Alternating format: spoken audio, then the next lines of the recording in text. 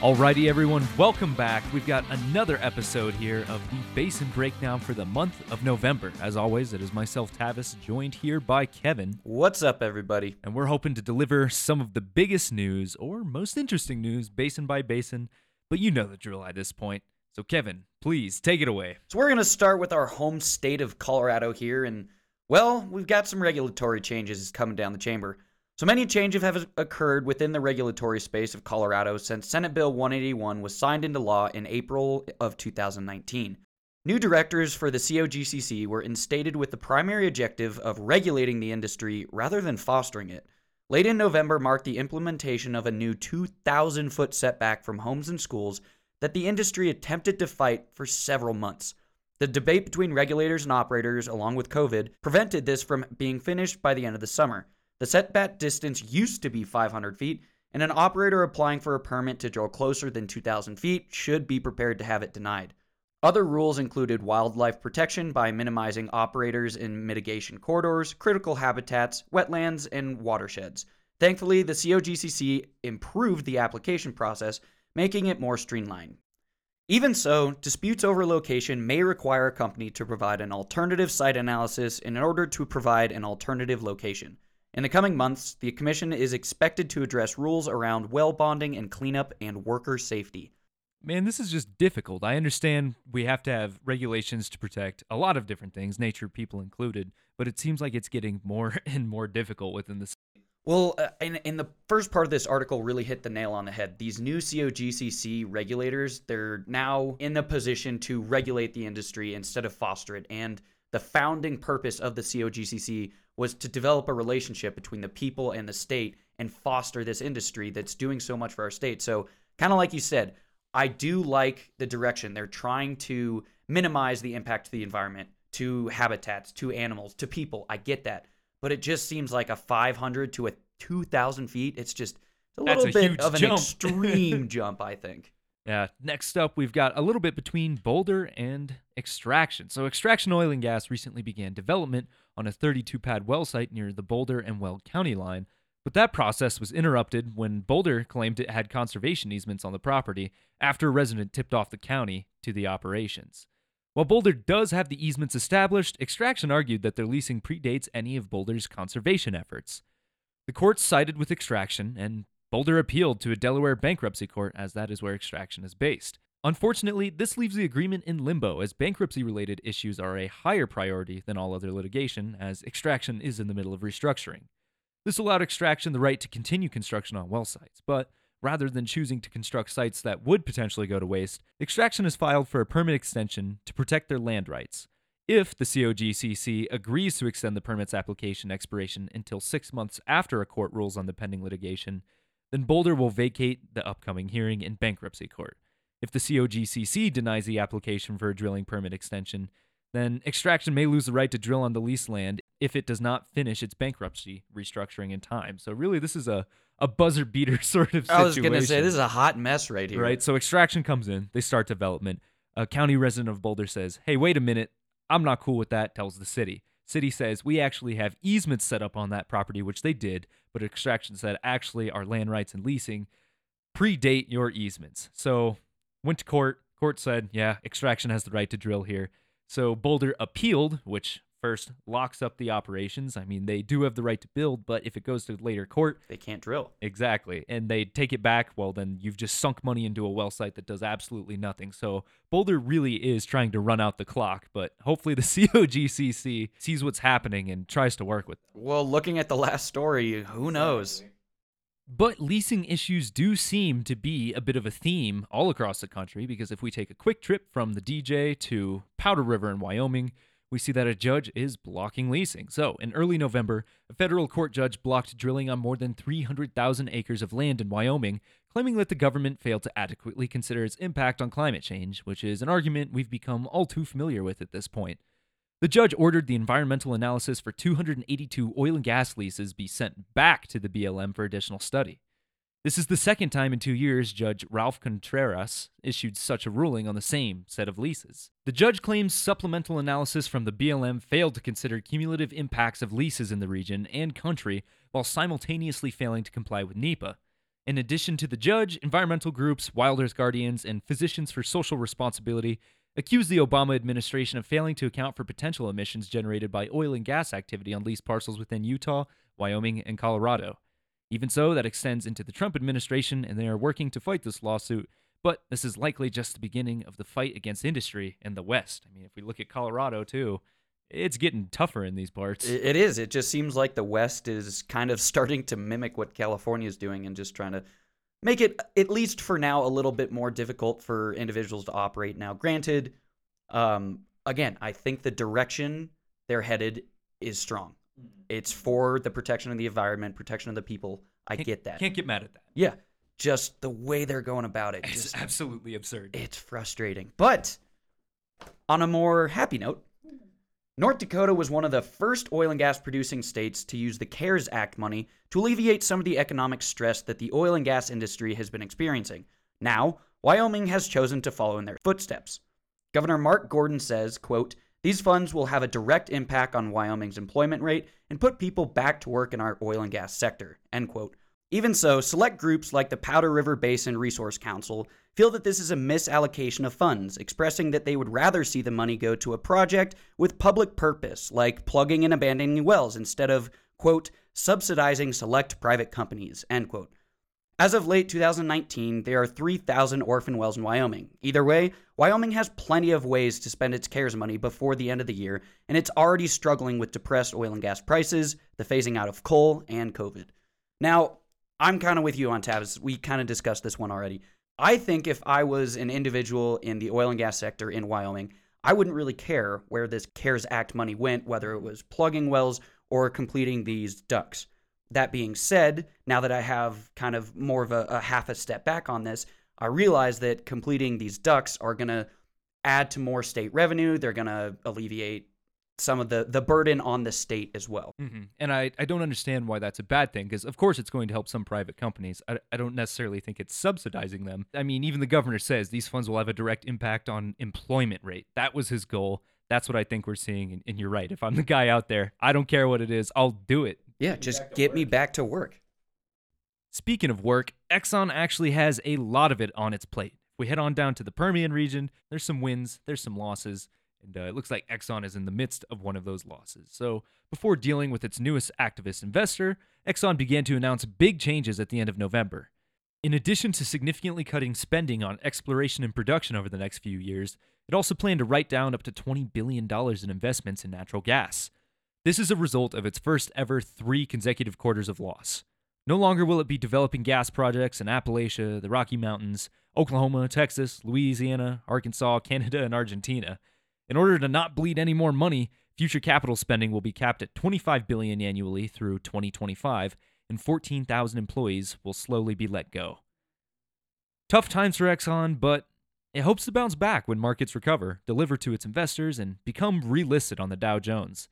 Exxon's stock hasn't been worth this little since 2003. That last sentence right there is the one that's just brutal. Hasn't been worth this little since 2003. And they're one of the big guys. They're one of the guys that are innovators in the field. They're the ones that are always pushing the envelope. And now they really have to take a step back and 17 years steps back in economic and progress. really realize, okay, what can we do to make sure we get through this and are profitable into the future?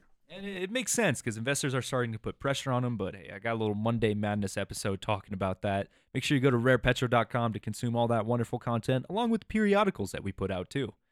Moving on, we're going to talk about our friends at Apache. So, Apache plans to reduce development in the Permian and pursue global developments amidst depressed prices.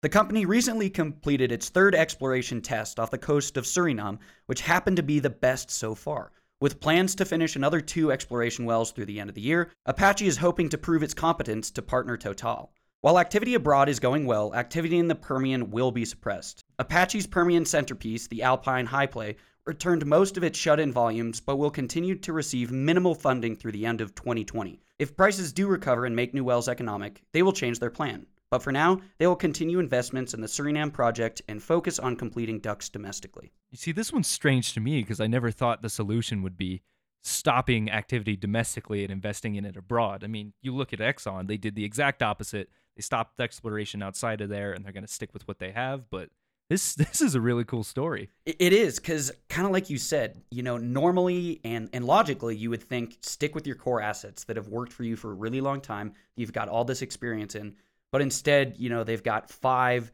completely foreign exploratory wells offshore, and they're going to focus all their funding on that. I do think it's interesting, but it's also kind of exciting. They're really just going to try and bite the bullet and see what, if they can expand while everyone else is kind of contracting. Next up, we've got increasing water processing capacity. So even before the pandemic and pricing collapse of oil, operations were expanding in the Permian as more hydraulic fracturing operations bleed across the state boundary into New Mexico. While current pricing doesn't necessarily support a huge increase in production, the few new wells that are being drilled process an immense amount of water. Hydraulic fracturing jobs can use anywhere from 1.5 million gallons of water to 16 million. This means for every barrel of oil produced, around 10 barrels of water can be returned from flowback and formation water. In order to serve clients dealing with this much water, Solaris Water Midstream announced it began operations in its fresh New Mexico facility servicing the Permian. The company expects 2 more water recycling centers to be complete by December. Once all 5 facilities are online, the company will have the capacity to recycle up to 900,000 barrels per day and store more than 3 million. They also plan to develop a network of mobile recycling systems that can be deployed to sites in need for faster water reuse in New Mexico fields. All of these systems combined with 500 miles of pipeline infrastructure will allow Solaris to service 2,500 square miles in southeast New Mexico. Now that is an insane amount of coverage. Well, it's just cool, especially with my background being out in the field. Yeah, you're right. These volumes of water are crazy, and it takes so much time for you to get water delivered to location, fill up your tanks, and if there's a processing facility nearby that you can get, even recycled water or fresh water from almost instantaneously. This is going to save so much time, so much money, and good on them for realizing this opportunity. Do you see a market for the mobile units they're trying to deploy? I didn't find a lot of details, but if a massive truck came and could handle a pretty significant amount of water, would that be helpful if you can just, call it like Uber? Well, absolutely. I mean, think if you're doing a multi-well pad frac, something like that, and you finish on the first well, you're rigging up to the second well, you can start flowing back one of those wells. Maybe you're doing it a couple pads away, but you can start flowing back that well. And if you can use that water that's flowing back to start fracking down the next one, heck yeah, that would be awesome.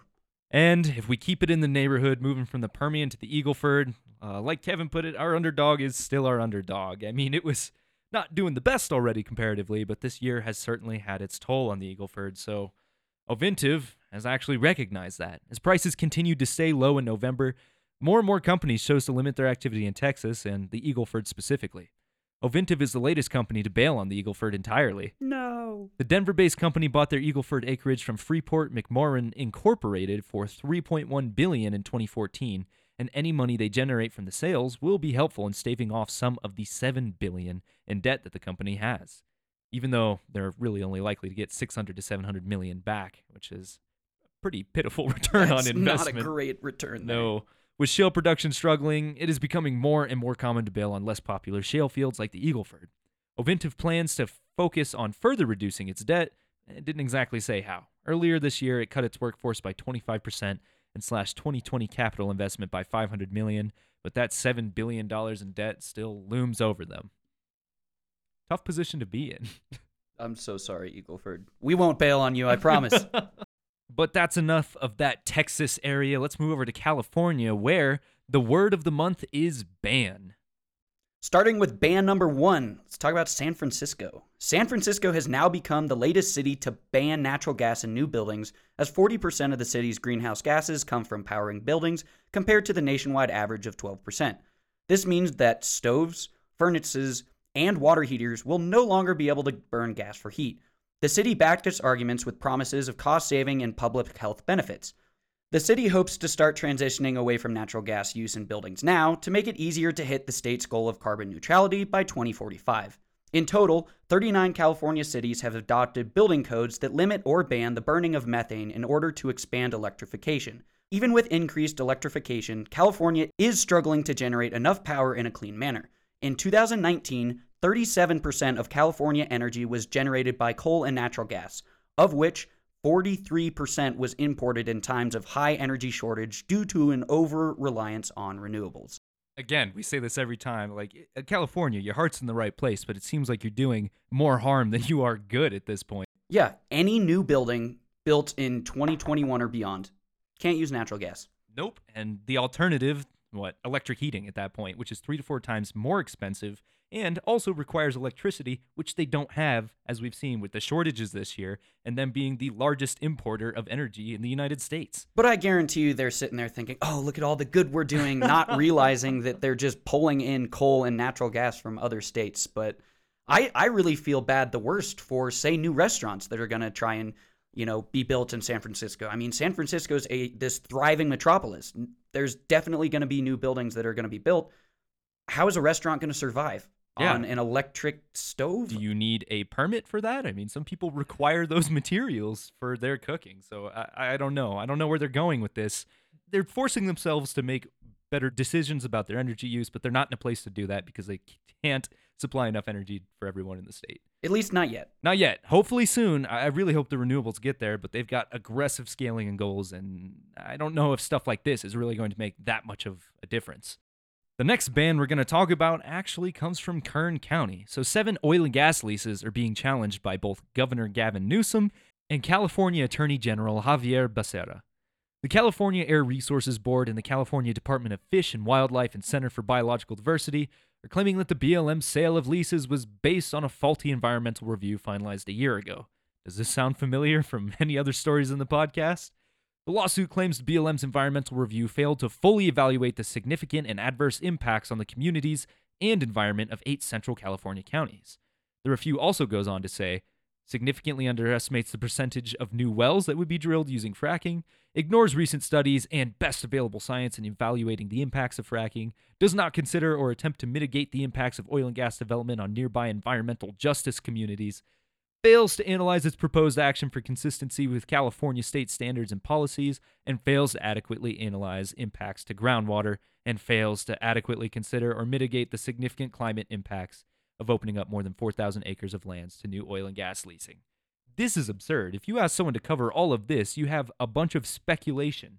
It could go from any range of variables. I mean, what do you want to hear is what it seems like they're asking. See, that's the problem. And we've talked about this before in previous podcasts where we say there's no concrete roadmap of what needs to be done and how we can be in line to get these permits approved.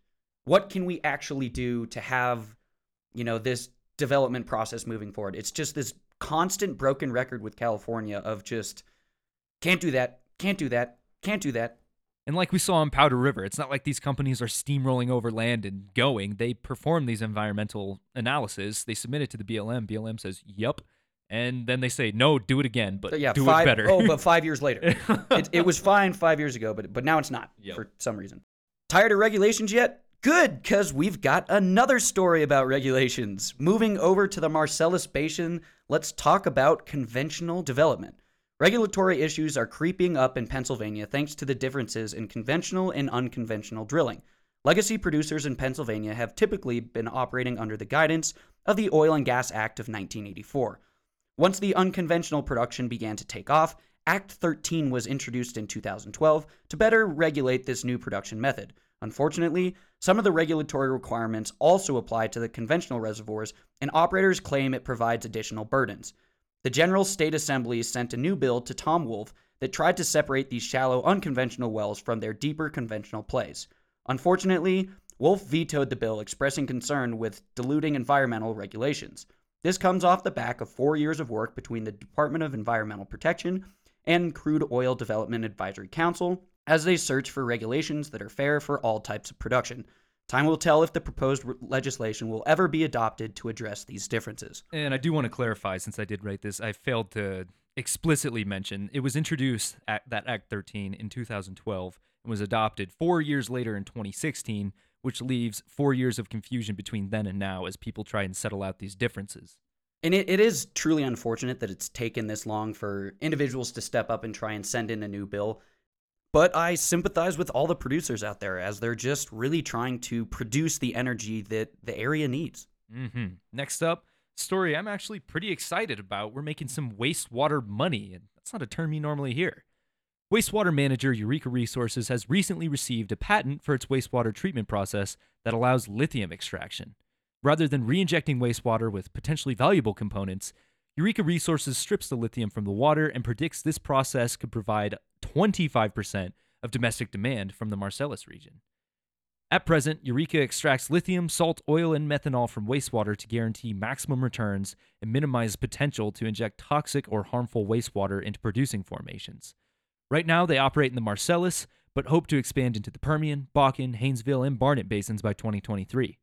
Because the water is so clean, Eureka is able to recharge impaired aquifers, creeks, rivers, and lakes, which it has been doing in Pennsylvania for more than 12 years, under the watchful eye of the Pennsylvania Department of Environmental Protection. And I want to clarify, that's 25% of national domestic demand just from the water they're processing in the Marcellus region alone. What? Yeah, no, that's absurd. That would be, I think the article mentioned, that would supply the Department of Defense in all of their needs for lithium. And of course, we can use that for other energy applications for batteries or solar green technologies. Yeah, if the world is really pushing towards clean green energy, which we've said time and time again, we fully support, just people need to realize the mineral extraction processes. But if Eureka is able to pull this out of the ground, heck yeah. I love it. Oil and gas. Look at that. Giving us the other energy materials that we need, even for the renewable sector. I mean, that wastewater management is futuristic, and keeping with that theme, we'll move on to the Bakken, where they are hoping to use drones. So drones are becoming an increasingly viable way to monitor oil and gas activity over large areas. North Dakota plans to build a ground-based network of sensors and radar systems, command and control relays, and an operations center that can process safety-critical data. The entire program will be named Vantis and allow automated drones to fly throughout large areas of the Bakken and monitor infrastructure. This will be a test project intended to test the viability of this sort of robot highway that can collect and transfer large amounts of critical data in hopes of expanding it into other sectors. The team managing Vantis hopes to coordinate safe flights in an autonomous fashion so that humans can reap the benefits from automation. Research for projects of this nature aren't new, but many projects focused on oil and gas objectives have been put on hold due to the low commodity pricing, but I am glad that we are actually pursuing this in the Bakken. I was going to say, can you imagine if a program like this was even proposed in a place like California? We want to fly drones through the sky with a whole lot of 5G, and hell no! Absolutely not. But North Dakota, let's give it a shot. I'm just excited to see the future of this project, so let's see where this goes. It's going to make the job of a production engineer or any service company so much easier if you can just pull from a data bank that's managed by the state. That's just robots. Even say a pumper out in the field. He doesn't have to drive to 80 different locations just to get fluid levels. It's right there at his fingertips. Very, very cool. North Dakota definitely has plenty of federal land on oil and gas developments, which might be a concern with the upcoming Biden administration. But do you know who doesn't? Oklahoma. Let's send it on down to the scoop stack. Although some states like North Dakota have based much of their activity on the now threatened federal land, Oklahoma seems to have hope for the coming Biden administration energy policy changes. Since Biden has clarified a phasing out of hydraulic fracturing rather than an outright ban, Oklahoma sees itself in a decent position. Since only 2% of the land is owned by the federal government, the rest being public or Native American lands, banning activities on federally owned lands will have a minimal impact. The greater concern lies, of course, within the unknown. Brooks Simmons, president of the Petroleum Alliance of Oklahoma, says, quote, "If Biden chooses to ban permits for drilling on federal lands, he even probably has some challenges ahead of them doing that, but he can still inflict pain on the industry through things like delays and just death by 1,000 paper cuts by slowing the industry's plans for development or investment." End quote. And this is a really interesting one because if you look at those past 2 months, we've been talking a lot about the Native American land and how that factors in and how that great portion actually reduces Oklahoma's federal lands to about 2%. So what comes out of that? Can we marry those two ideas? Well, and that's, I think, the benefit of that Oklahoma is seeing here. If they can work with the federal tribes, or if Oklahoma's state government can work with the tribal governments, then it kind of seems like they might be a safe haven for oil and gas if only 2% of their land is federal and the federal government has pretty much no say over what developments they can have in their state. Yeah, and if the reservations say, oh, the federal government doesn't want your money in severance tax, we'll take it. Yeah, we'll take it. Bring it on in. And then it looked like new business was coming to Oklahoma. So while exploration and production continues to struggle through depressed pricing, a few key companies continue to make the best out of a rather poor situation.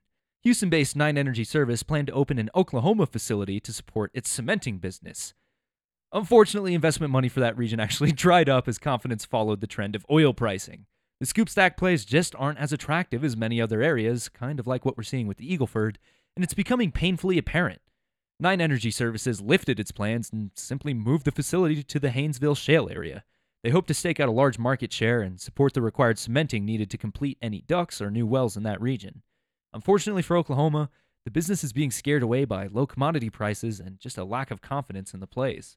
Gotta feel for Oklahoma there. That's kind of difficult. That's rough. They had all this investment opportunity and then it left. So that is actually the last basin we have to cover today. I know it didn't leave on so high of a note as you might have expected, but there were plenty of wins throughout this basin breakdown. I mean, the end of this year is wrapping up. Things are changing, and I don't know, Kevin. I think I see some hope moving forward. I have hope for 2021 for sure.